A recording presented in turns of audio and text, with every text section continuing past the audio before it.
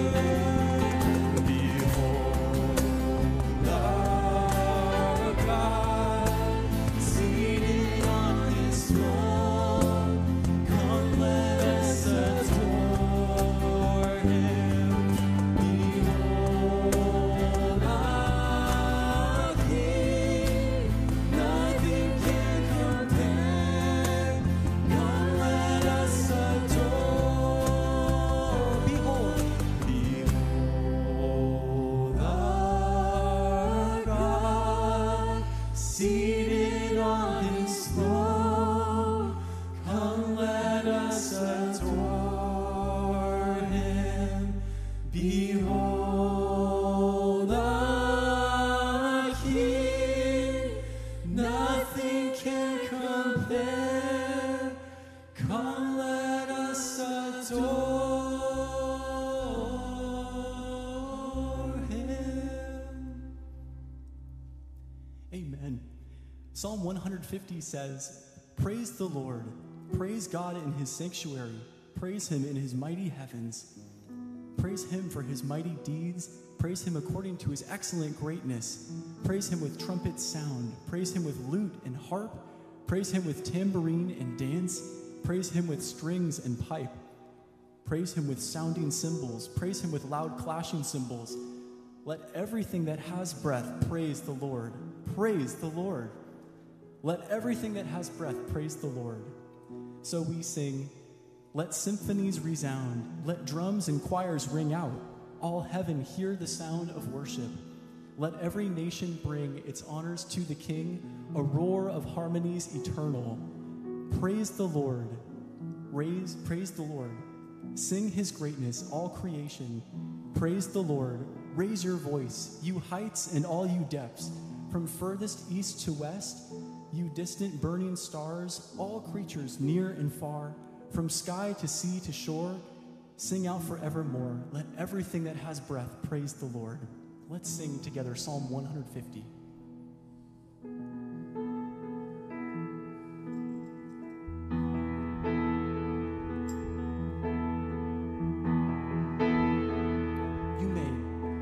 You made the starry host. You trace the mountain peaks. You paint the evening skies with wonders. The earth, it is your throne. From desert to the sea, all nature testifies your splendor. Praise the Lord. Praise the Lord.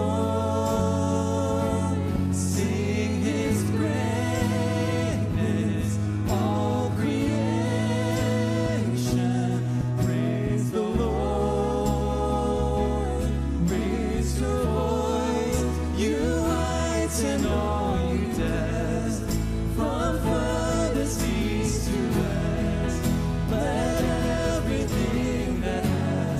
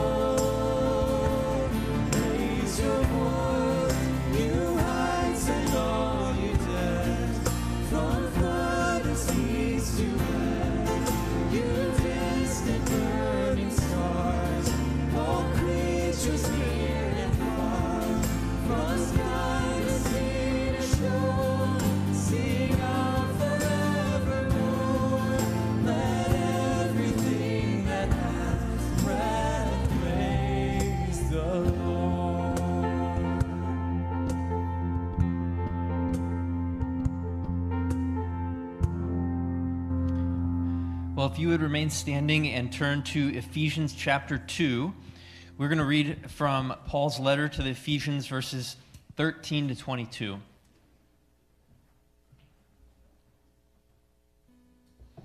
Ephesians chapter 2, starting here in verse 13. But now, in Christ Jesus, you who once were far off have been brought near by the blood of Christ. For he himself is our peace, who has made us both one and has broken down in his flesh the dividing wall of hostility, by abolishing the law of commandments expressed in ordinances, that he might create in himself one new man in place of the two, so making peace, and might reconcile us both to God in one body through the cross, thereby killing the hostility. And he came and preached peace to you who were far off, and peace to those who were near. For through him we both have access in one Spirit to the Father. So then, you are no longer strangers and aliens, but you are fellow citizens with the saints and members of the household of God, built on the foundation of the apostles and prophets, Christ Jesus himself being the cornerstone, in whom the whole structure being joined together grows into a holy temple in the Lord. In him you also are being built together into a dwelling place for God by the Spirit. You may be seated. We're going to pray together, and as we do, we want to remember Brittany Livesey. Brittany is one of our missionaries. She serves locally here in the El Medina community, and so we want to pray for her. We also want to thank God for a new baby. James and Rebecca Holt had their baby earlier this week, and so we're thankful for that. So let's pray together, and then we actually have a treat. We get to have some special music after we pray this morning, so let's pray together. Father, you are so kind and so good and so great. You came after us when we were running away from you. And if you had not spoken to us in your word, we would be lost. If you had not opened the eyes of our heart to trust you, we would be lost. If you had not overcome our hard hearts that loved sin and wanted to go our own way, we would be totally and completely lost. And so we worship you and we praise you this morning as a kind and a good and a loving King and God and Savior. Lord, thank you for your kindness. Even now, as we continue to wander, we continue to stray. Lord, we thank you that you've forgiven not only our past sins, but our current sins and our future sins. You saw them all, and you took all the wrath for us and cleansed us and forgiven us and given us a hope and a future and peace with you. And so, Lord, let those things sink deep into our hearts today. Let us feel the truth of those realities and be transformed by them. Lord, we pray for your church around the world, from here in Orange, the other local churches, all the way to the ends of the earth. We remember our brothers and sisters who are suffering, who are in chains, who are beaten or hurt for the sake of your name, Lord. We ask that you would sustain and strengthen them, that they would be faithful unto death, and that by their blood your church would be planted in places that it's never reached before, and that the kingdom of darkness would be pushed back and overcome by the truth of the gospel. Lord, may we be faithful to remember them, to pray for them, to sort of hold the rope, Lord, for those who go. And Father, we ask also that you would strengthen and encourage Brittany in her local ministry here, Lord, that you would bless her outreach, that we would see fruit, that people would come to know you and come to know you more deeply, and that your church would be built up and strengthened through her ministry. Thank you for the new Holt baby, Lord. We pray that you would bless them in these first few weeks. And Father, for the rest of today, that we ask that you would open our hearts to hear your word, to let it shape, challenge, and transform us this morning, so that you would receive praise and honor both now and forever. We pray in the name of Jesus. Amen.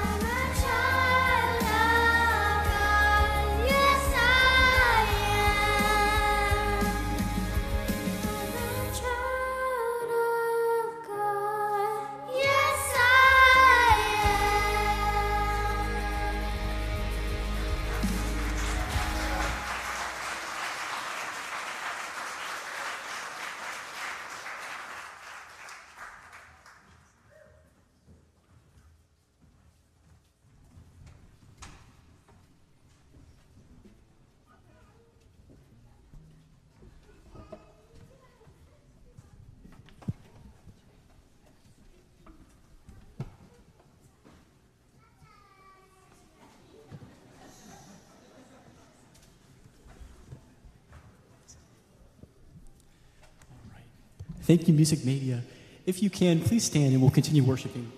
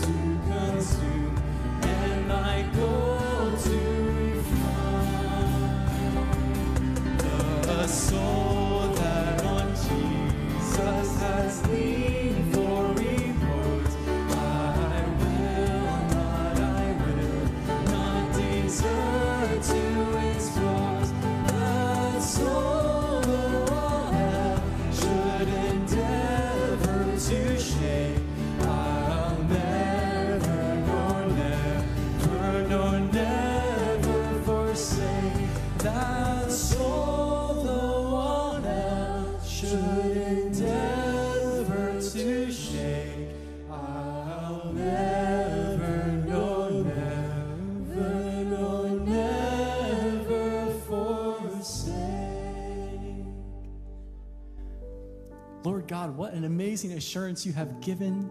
We thank you for the promise that for all who run to Christ for security and for redemption will never be cast out, Lord. What an amazing hope, a living and eternal hope of forgiveness and restored relationship with you have offered, Lord. We are so thankful.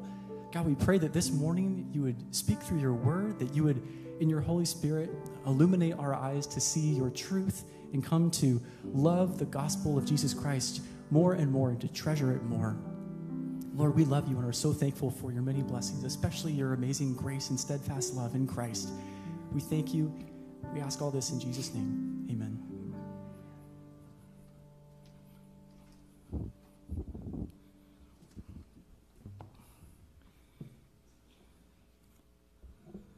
We are in Ephesians chapter 2, verses 19 to 22 today. I'll be preaching a sermon entitled, God Will Build His Own Church. God will build His own church. Now, most of us live in homes or dwellings built by other people. Some people build their own house from the ground up. You know, you may have had a grandparent who built their house with their own two hands. Or maybe someone designs a house and then has someone else build it for them. Most of the time, though, you just buy a certain place and hopefully you like the floor plan. A lot of times you do that because you like the floor plan. But what happens is you might find that someone missed some details. Whether you build your own house, you go, oh, I missed this, or someone else builds it. Sometimes you find you can't afford certain features, like we can't do that. Or this happens a lot of times, right? You're in your house, you think, I wish that wall wasn't there. What were they thinking when they put that bathroom over here? You wish they had designed it differently. Maybe you'll find defects in workmanship. But what you need to know today is this: God builds his own house perfectly and precisely according to his predetermined plan. He never misses anything, never makes a mistake. There's not going to be a class action suit against God for faulty workmanship. Every believer is a part of the church that he is building. So today in Ephesians 2, we're going to see really the edifying results of God's work as he providentially builds his own house.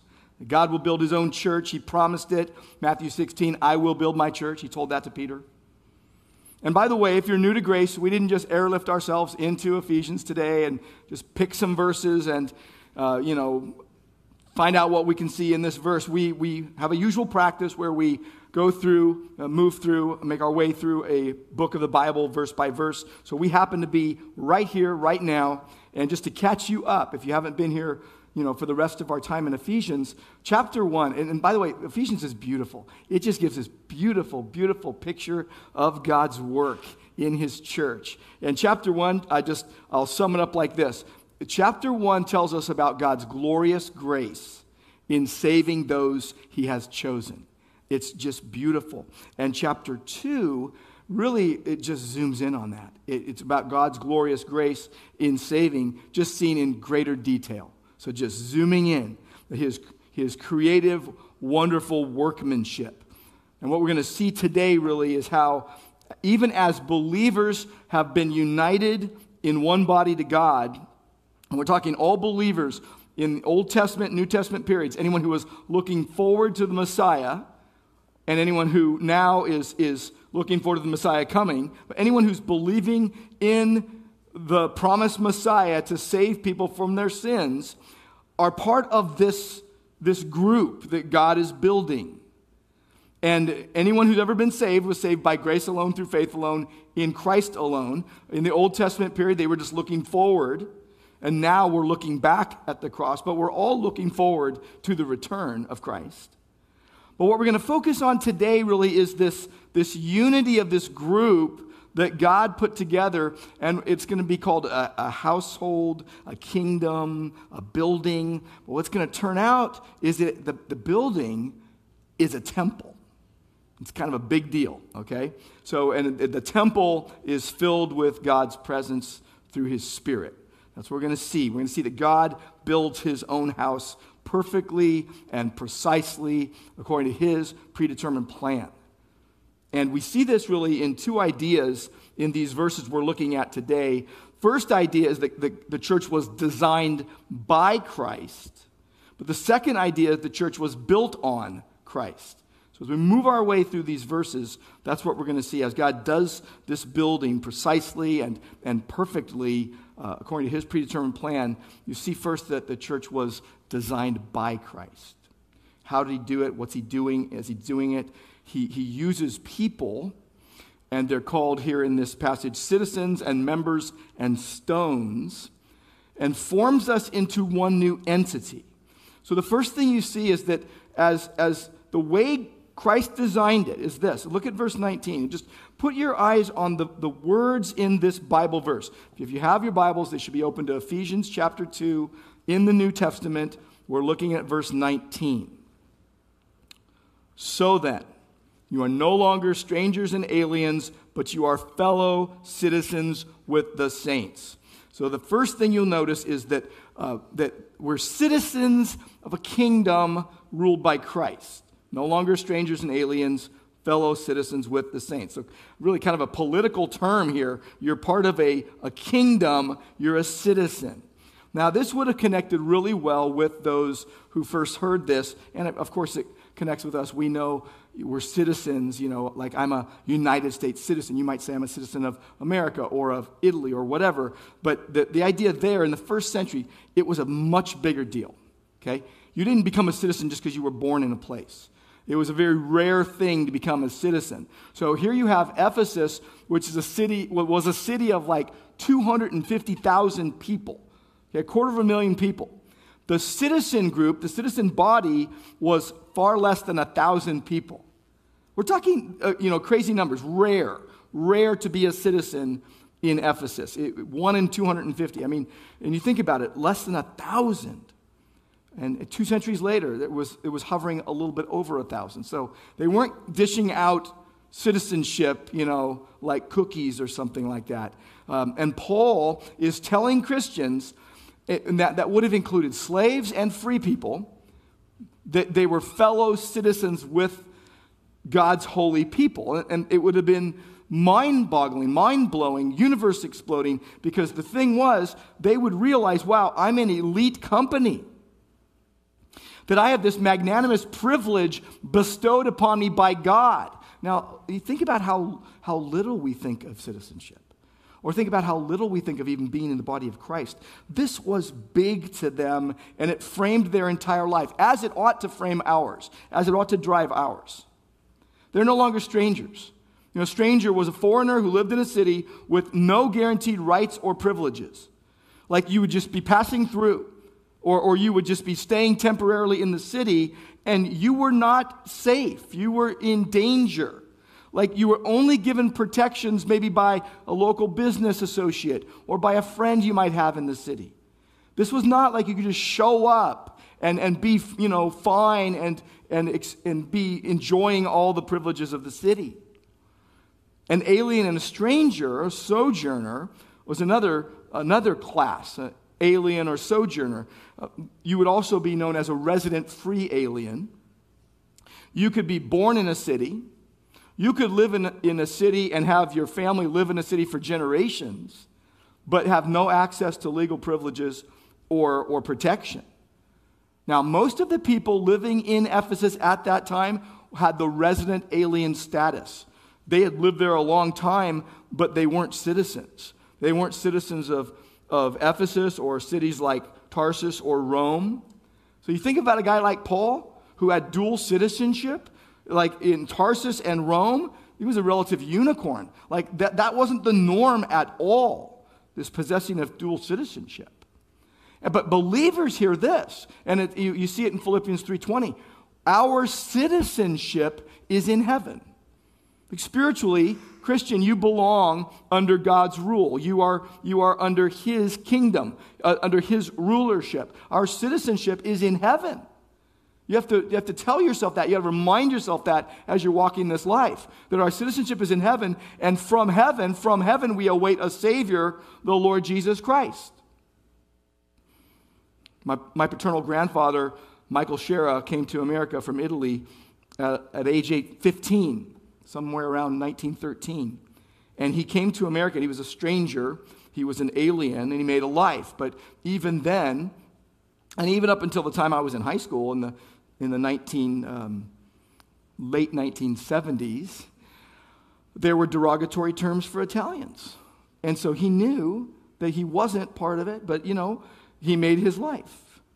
But here's what the Christians are being told.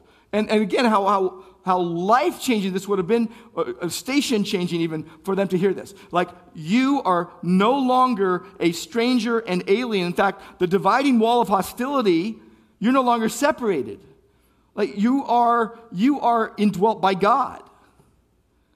Strangers and aliens. I mean, we know of strangers and aliens here where we live. And just in our county, you can, if you do the counting, there could be some upwards of 60% of people living in certain places born elsewhere.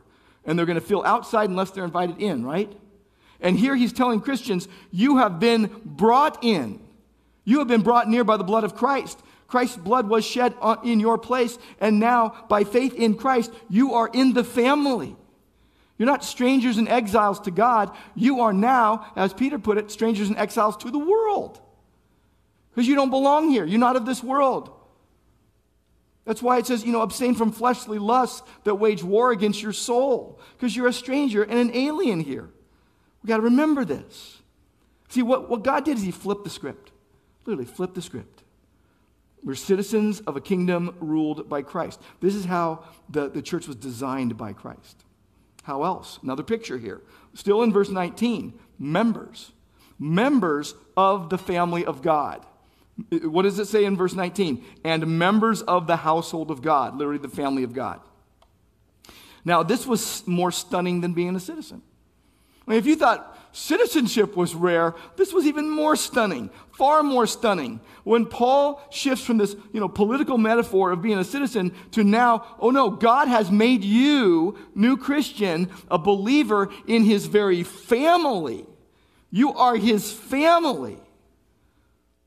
Greco-Roman household would include widowed people and orphaned people and free men and slaves, and often the household was quite large, but you were still that. You were in the household and you were still free or a slave or orphaned or widowed.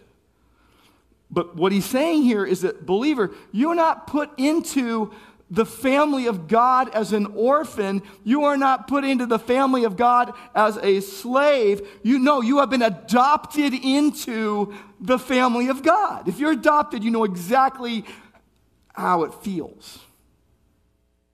Wanted, accepted, chosen. And what for the believer, what it means for your identity. This is why you don't need to keep on going back to your old life, because your identity, not just a citizen of heaven, but a member of God's family who has been adopted into his family, and therefore you are a son or a daughter, and therefore you are an heir and a co-heir with Christ. It's far more than we could ever ask or think. In Galatians 6, it tells us, as we have opportunity, believers, as we have opportunity, let us do good to all people, especially those of the household of faith. Pay especially good attention to your fellow Christians. Be especially kind and loving to your fellow family members. 1 John 3, John says, behold. When you see behold in the New Testament, it's like, just ears perk up. You listen up. What? Behold what manner of love the Father has bestowed upon us, that we should be called children of God. Adopted, chosen, brought in. What it means for you today, if you're a believer, is you belong. You belong to Jesus.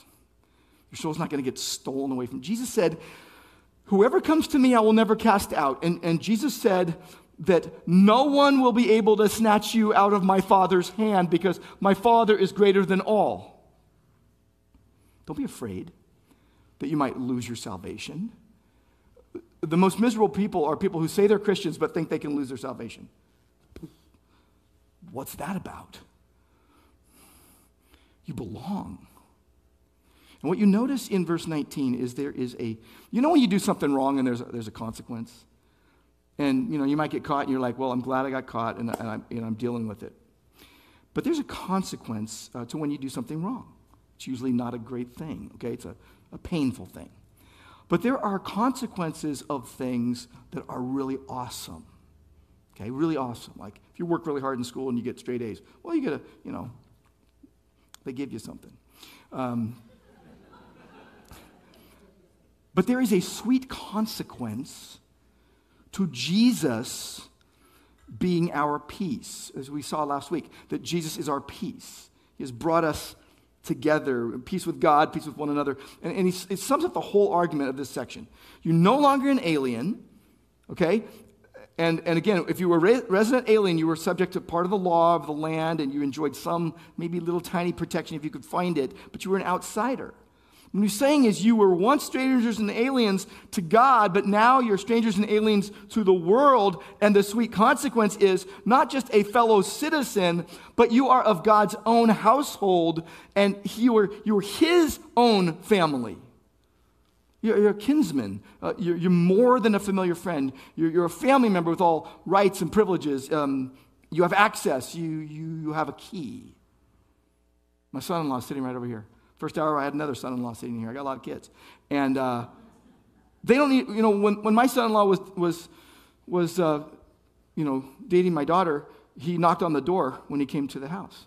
Now he doesn't need to knock on the door. He walks right in. He's family. He's my son. He's my son. He has a key, or he should. He just walks in. It's always unlocked. It's always unlocked anyway. I'm not giving the address, but it's always unlocked. If you know me, come on in, have something to eat.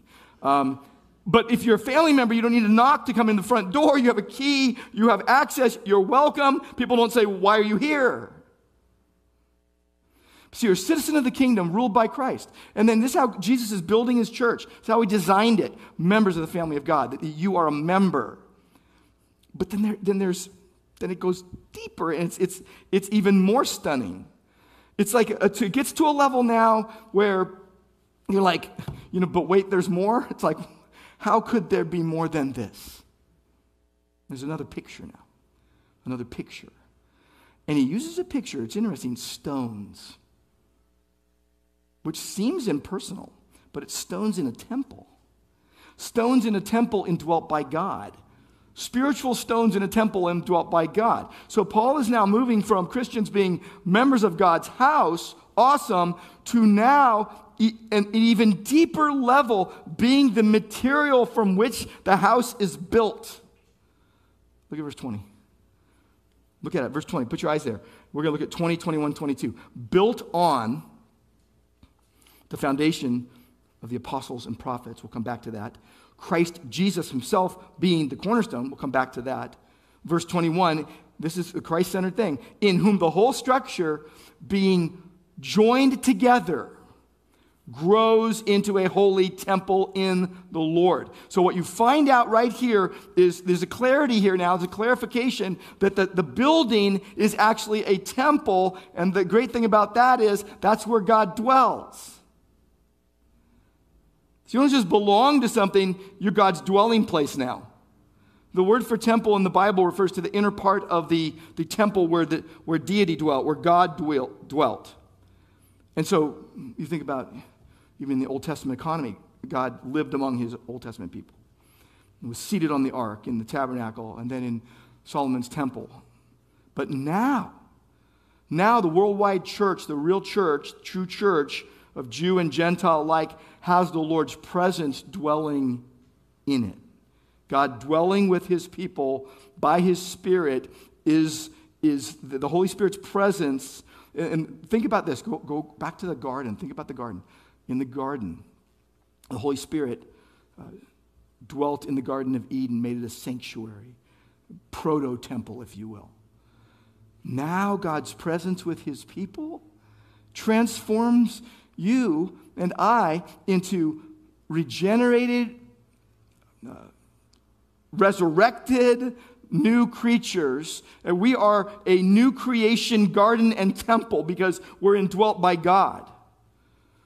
Now, if you were first hearing this in Ephesus, what you would have immediately thought of when you heard the word temple, you would immediately think of the great temple of Artemis Ephesia, one of the 7 wonders of the ancient world, the largest building in the Greek world.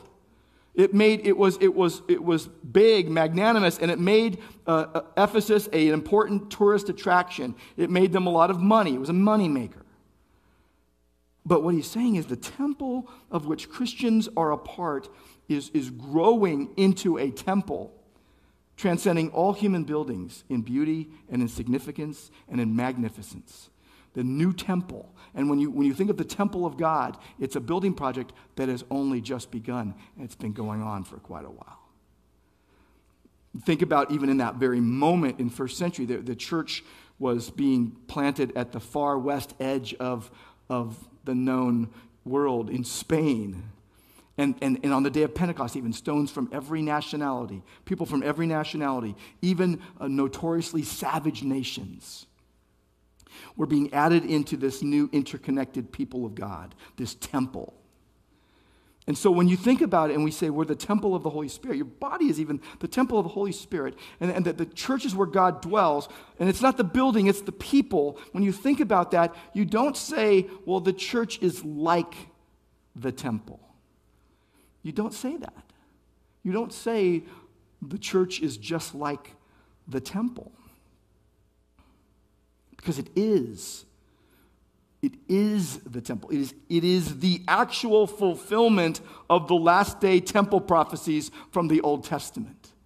The church now, due to Christ's resurrection, the Spirit of God continues building the end-time temple, and the materials are God's people, and it extends the temple into the new creation.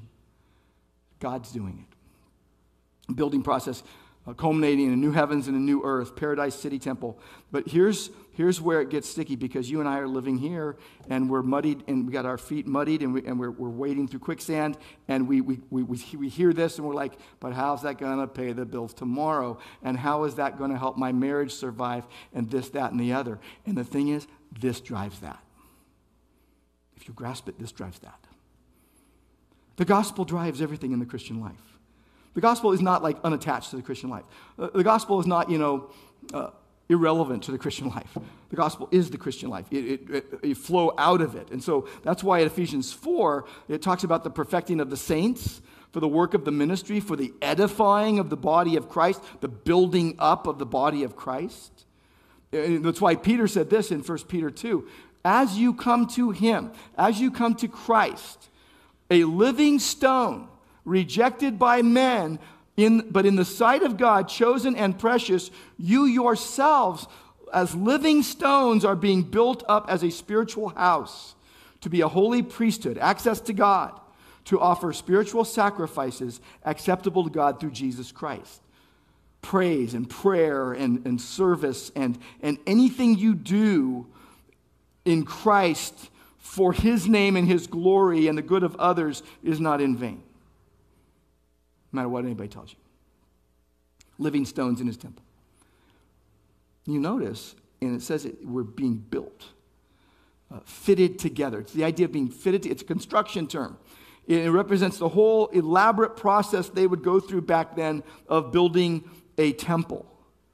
They would have to build stones together, fit them together. Very elaborate, very time-consuming, very dangerous work. It included cutting large stones and honing them and testing them and fitting them and making sure they fit where they were supposed to go. Then they would have like dowels and holes. They would fill the holes with molten lead. There was just a lot of things they would do to get it just right. And it would be permanent, humanly speaking. I think of last summer, we had some people working in our backyard, skilled men that were fitting together the pieces for a stone walkway with all these stones that we had in our yard. But before that, they were just sand set. They were just around. And I even said to them, I said, just, if you could just reorganize them over here. And they're like, no, we're not putting them in sand. We're gonna anchor these. We're gonna put them in cement. You don't want to be, have them moving around all the time. I'm so glad they did it that way. But they were precise about it. They spent hours. They carefully chose the right shape, and they chiseled, and they just did meticulous work.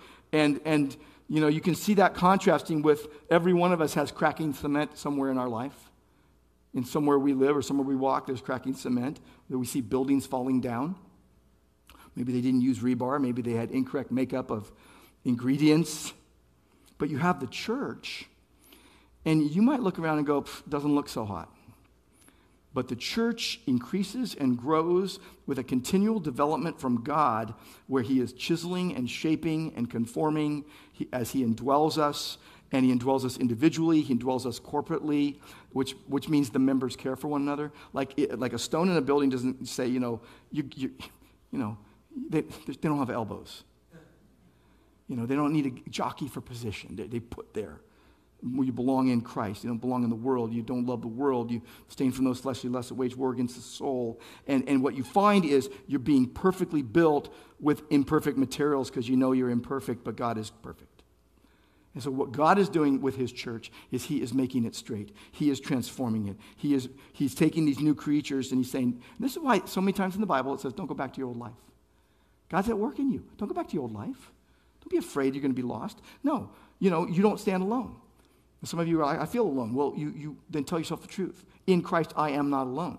In Christ, I have a family. In Christ, I am part of something. None stands alone, though sometimes we act like it, right? Not alone. When you're alone, it can twist your mind.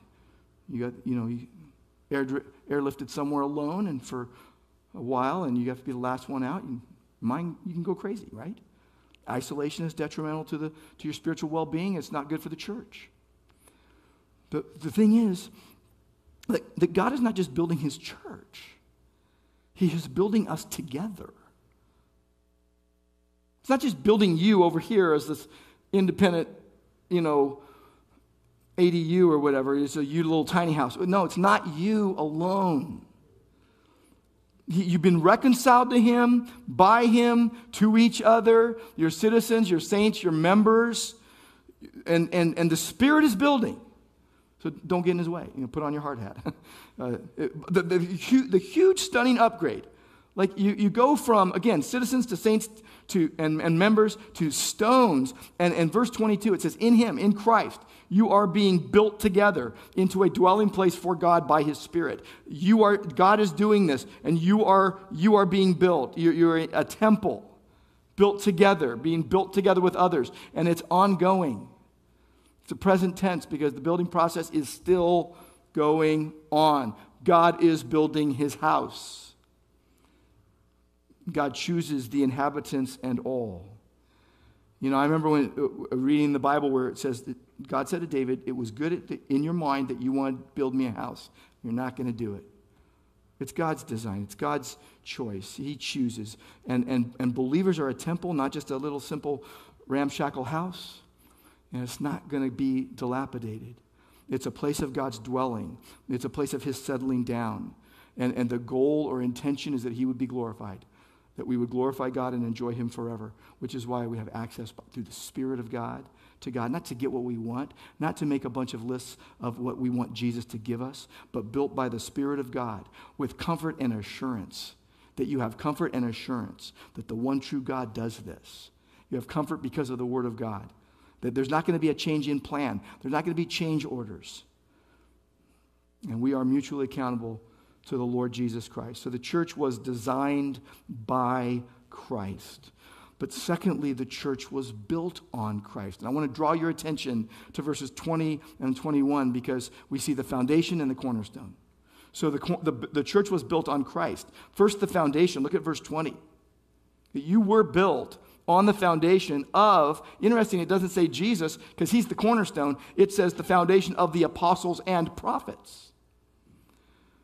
And what the Ephesians were being told in that moment in time is they were the first layer of stones laid on the temple's foundation. But the foundation was set. So when you build a house with a foundation, you build one foundation. You don't build one every week, okay? You build one foundation. And what he's saying is from here on out, the building's going to be continued to be built, but the foundation and the initial level of it has already been laid down. It's set. But it's set on what? The foundation of the apostles and prophets. What does that mean? Well, there's something that the Jew would know. As soon as they read this, they would go, wow, I know what this means. This means no going back to a Mosaic theocracy that excludes Gentiles from membership in the covenants of promise. The Mosaic Old Covenant had been displaced by its fulfillment in the New Covenant, definitively, like permanently instituted by the once-for-all high priestly sacrifice of Jesus Christ. But the foundation being spoke of, on which the Ephesians are built up, is what? It's the ministry of the apostles and prophets. And what was it? It was a word-based ministry. They gave us the word as the Spirit spoke. So what this is pointing to is built upon the foundation of the apostles and prophets is like God saying, built upon the permanent word of God that points to Christ. That's what this is. That the prophets being spoken of, it would have been either the Old Testament prophet the writings formed the backdrop for the apostolic message of preaching Christ.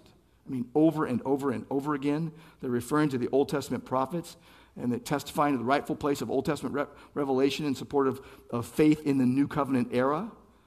but it was cemented in its final form through the apostles.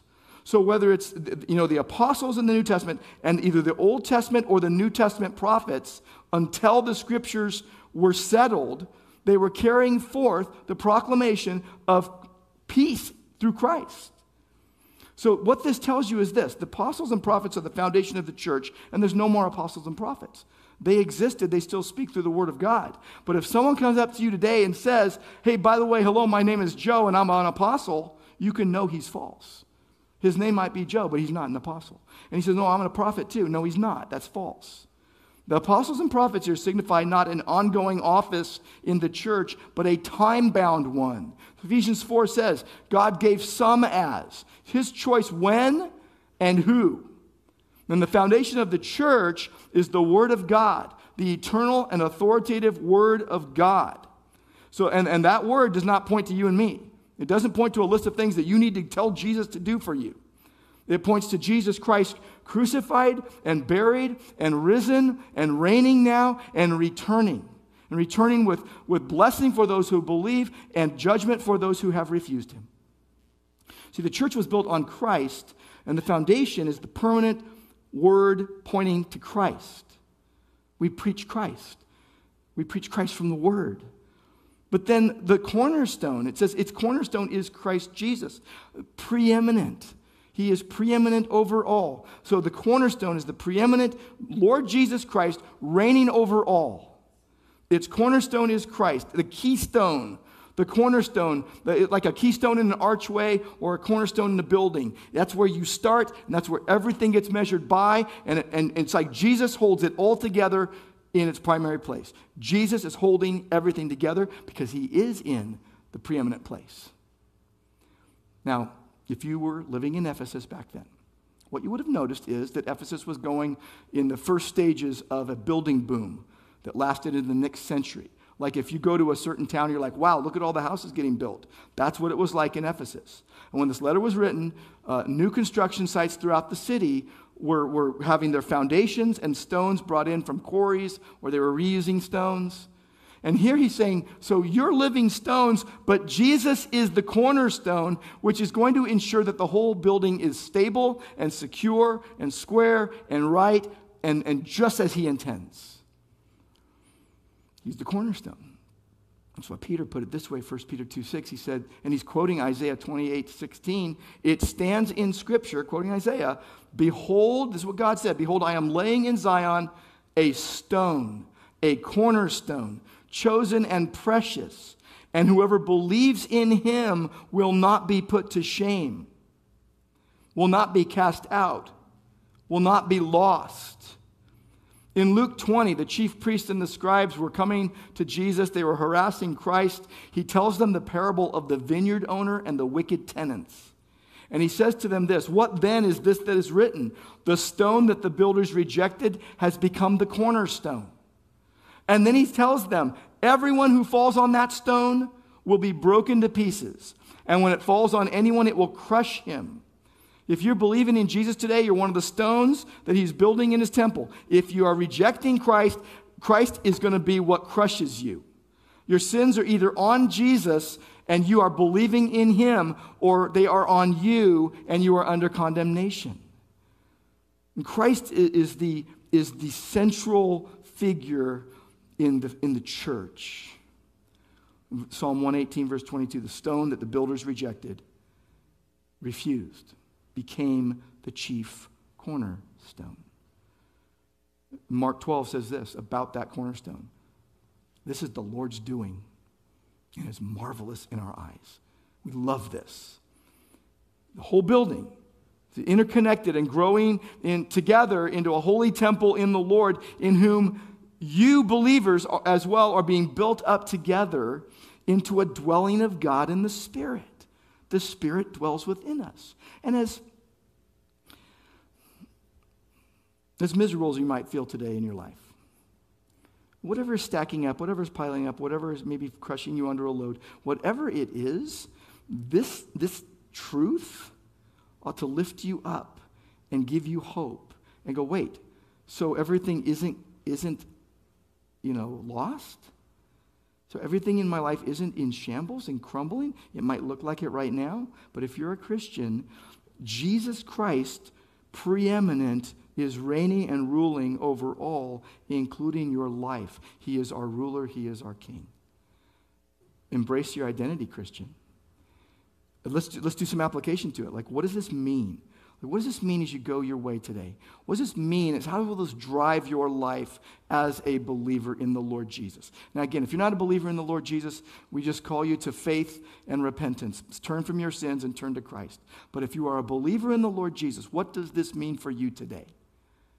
How should this even thrill your soul, even if you're going through the most painful time in your life? How might it give you joy? Well, let me give you 3 ideas. Just 3 ideas quickly. It's this. First of all, every believer, you are a part of Christ's universal, or as we put it, invisible church, capital C church, and you must give evidence in a local, visible church, lowercase c church, where you give evidence of you being in the church by being a part of a local church, and you have a testimony for Christ, like we know you follow Christ, and you cherish Christ, and you cherish the church, and you commit to Christ, and you commit to the church, a local church. Again, this is not alone. It's not drop miles apart with no interaction, and you have to survive alone. No, that's not the Christian life. If you've put yourself there, or you feel like someone else put you there, well, get out of there. You got to be with the people and serve with the people and serve the people and not come demanding, the agenda you want, but just deliver good. I'll take you back to Mother's Day and Father's Day, men and women, that you would not forget. If you're older woman or older man, you not forget to seek out younger women and younger men. That older women would teach younger women what it means to be a Christian woman. And that older men need to teach younger men what it means to be a Christian man. And that we learn from one another. But I think about this. It's like every believer is part of Christ's universal church. And every believer should be a part of a local church. And we all know how life goes. How many days have you spent kind of mindlessly wandering and not going in any meaningful way? I read something recently that was kind of funny. Someone says, I get to work, I hide from my boss, I get to the office, I twiddle my thumbs, I think about other things, I scroll through things. I do like 15 minutes of work, then I go to lunch. And the thing is, and you could say the same thing about going to school or going to work or doing this or doing that, and it's like we know how it goes. And we know how we get around, doing anything meaningful. But what will shake the rust loose? Seriously, what would shake the rust loose? I truly believe with all my heart that for every Christian it's this. When you see your part in the body of Christ, when you see your part as a citizen and as a member of the family and even as a stone in the temple, and then you put that in your mind and you think about it and you have no agenda except I want to glorify God and I'm going to come with a mind to work and help and bless. Because God has comprised the body such that all the members show honor while some might be more prominent, all have a part. All are to be engaged. We don't pick and choose, even though we're picky and choosy sometimes. That every believer belongs to a larger family, and every believer must belong to a local family where you say, I'm going to depend on Jesus. I'm going to interdepend on my brothers and sisters, and I'm going to live life in Christ. I'm going to engage with the world. I'm not going to isolate, but I'm going to know that I am not of the world. I am heaven's citizen, and I know it. It's like being sand set or cement set. And not just in Christ, but in the church. Maybe some of you never got cemented in to Christ. You need to become a believer. You need to know who you are. Maybe you haven't gotten cemented into the local church. If this is your church, you need to join this church. You need to join this church. There's a misnomer at Grace Church of Orange that you somehow have to be 18 to become a member. No. Anyone who has a testimony of faith in Christ, who's been baptized as a believer, can join the church. I was talking to a guy recently whose kids got baptized. We were having like 3 baptisms coming up, and we had one recently. And I said, next step is, okay, your kids just got baptized. They're believers. They got baptized. Next step, they join the church. Link up with the church. Commit to the church. Look around and go, yeah, people just like me, struggling through life. We need one another. Like if you never got cemented in, I will tell you this. Jesus will give you the strength you need to either connect or reconnect with the church. Maybe you've wandered away. Or maybe you just haven't got linked in. You need to engage. And then say, I'm going to live for God's glory, and I'm going to live a life of worship. I'm not just going to come to worship. I'm going to live a life of worship. You think about God's glory. Seen in the gospel, God's glory is His holiness. It's a weighty significance of who God is. And we are to approach God with proper reverence and awareness of who He is in our life. Not just when we come here, but when we are living our life. And the Lord takes His worship seriously, living a life of worship. It's not something that we should take lightly. If you think it's a light thing, if you think I'm just going to come and hear some cool music and a sermon that's just okay, and then pray a little bit and go home, you're mistaken. Think about Leviticus chapter 10, verses 1 to 3. Nadab and Abihu. They acted irreverently. They did not approach God with proper reverence and awareness of His dignity. They did not glorify God, and they were consumed. And if you go, that was an Old Testament thing. Well, 1 Corinthians 11, Paul says, if you're partaking of the Lord's Supper without due attention to its significance, beware. You must worship God, thinking, not carelessly. Augustine spoke of the gravitas of worship. This doesn't mean you have to be serious every moment of your life. Doesn't mean you can never tell a joke. Doesn't mean you can't laugh with your friends. But there should be this undergirding gravitas, seriousness, knowing who you are in Christ, and that you have a direction in life that's far different than the world, and that you have a seriousness of mind in the presence of God. That we worship a weighty Lord. So our worship must reflect the significance of who He is and what He does and His attributes, and not treat Him, merely as a buddy pal. I haven't read anywhere in the Bible where it says God's your buddy pal. He's your Lord, and Jesus says, I am with you always. Christ lives in me, Paul says. But offer Him the honor due Him, nothing less. Every believer, part of Christ's universal invisible church, must give evidence of that faith in a local visible church. Cherish it, commit to it. Secondly, the Word of God, remember, with the foundation is the apostles and prophets, the Word of God must be central in every church. It should be handled accurately and followed obediently. That you would let your mind be shaped on an ongoing basis by the Spirit of God through the Word of God. That you would become more and more conformed to Christ because you know His Word even more as time goes on and you live that Word. That it's like order upon order, line upon line, a little here, a little there. You just keep going to the unchanging Word of God. You don't look for more outside of it. You look for the gold in it. I read this the other day. We have 17,000 pages in our law books because we can't follow 10 lines on a tablet of stone. There's too much mishandling of Scripture, too much manipulation of Scripture. We need more precision as we handle the Word and practice it. I'm going to preach a sermon on August 13th on why every church must handle the Word accurately, because left and right churches are not doing that. And by the way, we are not aiming to be the most eloquent people in the world, me or anyone else who preaches up here. We want to handle the Word accurately and engage you with it.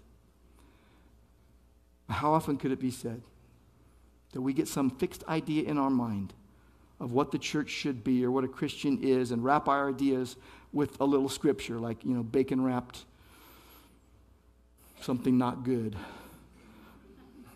God wants you to relish the Word of God and rejoice in Christ and live in such a way that reflects Jesus.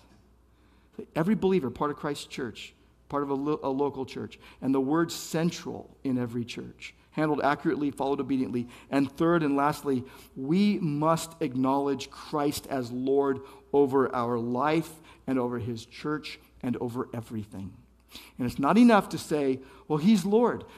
Paul said, no one can say Jesus is Lord except by the Holy Spirit, which means not just saying words, but to truly say it and proclaim it and live it only if you're indwelt by the Holy Spirit, only if you're a real Christian. Jesus said, there'll be plenty of people that come to me and say, Lord, Lord, didn't we do this? Didn't we do this? Didn't we do that? And He's going to say, depart from me, I never knew you.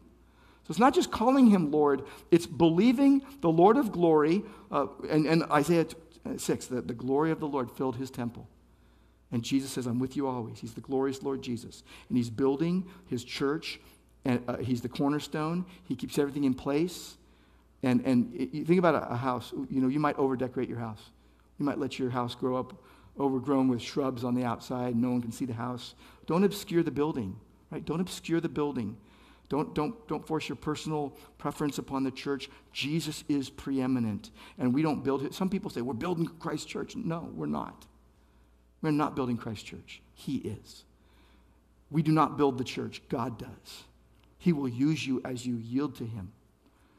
1 Corinthians 3, what then is Apollos? What is Paul? Servants through whom you believed, as the Lord assigned to each. I planted, Apollos watered, but God gave the growth. So our witness to the world cannot be, self-directed. It has to be, can't be just shooting from the hip. It has to interact with people with the gospel, and it can't be according to our momentary mood. I know how many times I go through life on a daily basis, and I just interact with people according to my momentary mood, and they get my mood instead of the gospel. We should bring glory to God and good to man, lead others to know Christ, then bring them. By the way, I read this the other day. 85% of people that start attending a church do so because a friend invited them, not because a pastor invited them. 6% because a pastor invited them. 85% because a friend invited them. And you know what we want you to do? We want you to lead people to Christ and bring them here. Now, just in case you're a little shy and you're like, I don't know what to say. Well, you can bring them here. We'll preach Christ to them. But you need to do that too. Lead people to Christ, bring them here. With a heart that's tender and loving Jesus and knowing he's going to build his church. I love it when I'm coming home and I'm flying home from somewhere and I see the lights of home. It's familiar. But I love driving up on a daily basis to my house. And I come up at night, you see the lights of home. You go, that's where I belong. That's where I live. And Jesus lights up his house. This is where you belong. This is where you live in Christ. He's the Lord of glory. His glory fills the church. He's the glorious Lord Jesus. And think about the glory of God. When you think about the glory of God in Scripture, often it's bright light. Bright light. Scripture describes the glory of God in terms of a light that shines brighter than anything that we experience on earth. Isaiah 60, verses 1 and 2. Arise, shine, for your light has come, and the glory of the Lord has risen upon you. For behold, darkness shall cover the earth, and thick darkness the peoples, but the Lord will rise upon you, and his glory will be seen upon you. See, the glory of God in your life, in this church, the glory of our Creator, the glory of our Savior, is the light that shines forth in a dark world through God's people as we point pagan nations and pagan friends and neighbors to the Lord of all. Revelation 21 tells us that in the new heaven and new earth that God will bring, creation will have no need for the sun by day or the moon by night, because the glory of the Lord will illumine all of creation. God will build his own church. The church designed by Christ, the church built on Christ. And every believer has a part. The word must be central, and we must acknowledge Jesus Christ as Lord. And we are his dwelling place. We are his dwelling place. He lights up the house he builds. And Lord, we praise you, we thank you, we love you, we worship you, all because you first loved us. Thank you, Lord, that you indwell your people. Thank you, Lord, that you are building your temple. Thank you that we are your dwelling place. Thank you that we, the people that you have saved, we're humbled by your greatness and want to serve your purposes, all for your glory. And we pray in Jesus' name. Amen. Amen. Would you please stand if you're able as we'll close worshiping, singing Jesus, thank you.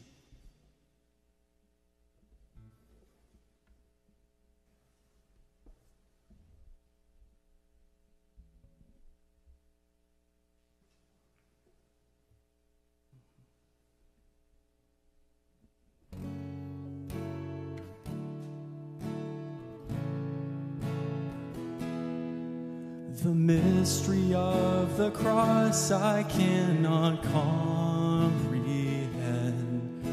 The agonies of Calvary. You, the perfect Holy One, crushed your Son, who drank the bitter cup reserved for me. Blood has washed away my sin. Jesus, thank you. The Father's wrath completely satisfied. Jesus, thank you. Once your enemy, now seated at your table. Jesus, thank you.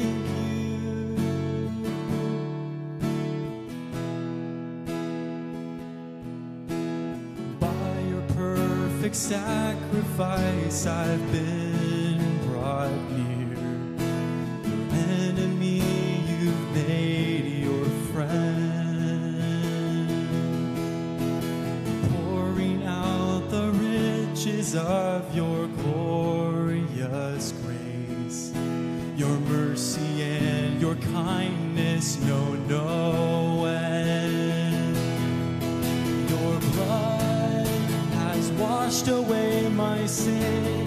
Jesus, thank you. The Father's wrath completely satisfied. Jesus, thank you. Once your enemy, now seated at your table. Jesus, thank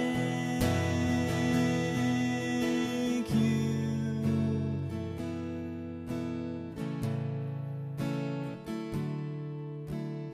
Lover of my soul, I want to live for you. Lover of my soul, I want to live for you. Lover of my soul, I want to live for you. Your blood has washed away my sin. Jesus, thank you. The Father's wrath completely satisfied. Jesus, thank you. Once your enemy, now seated at your table. Jesus, thank you.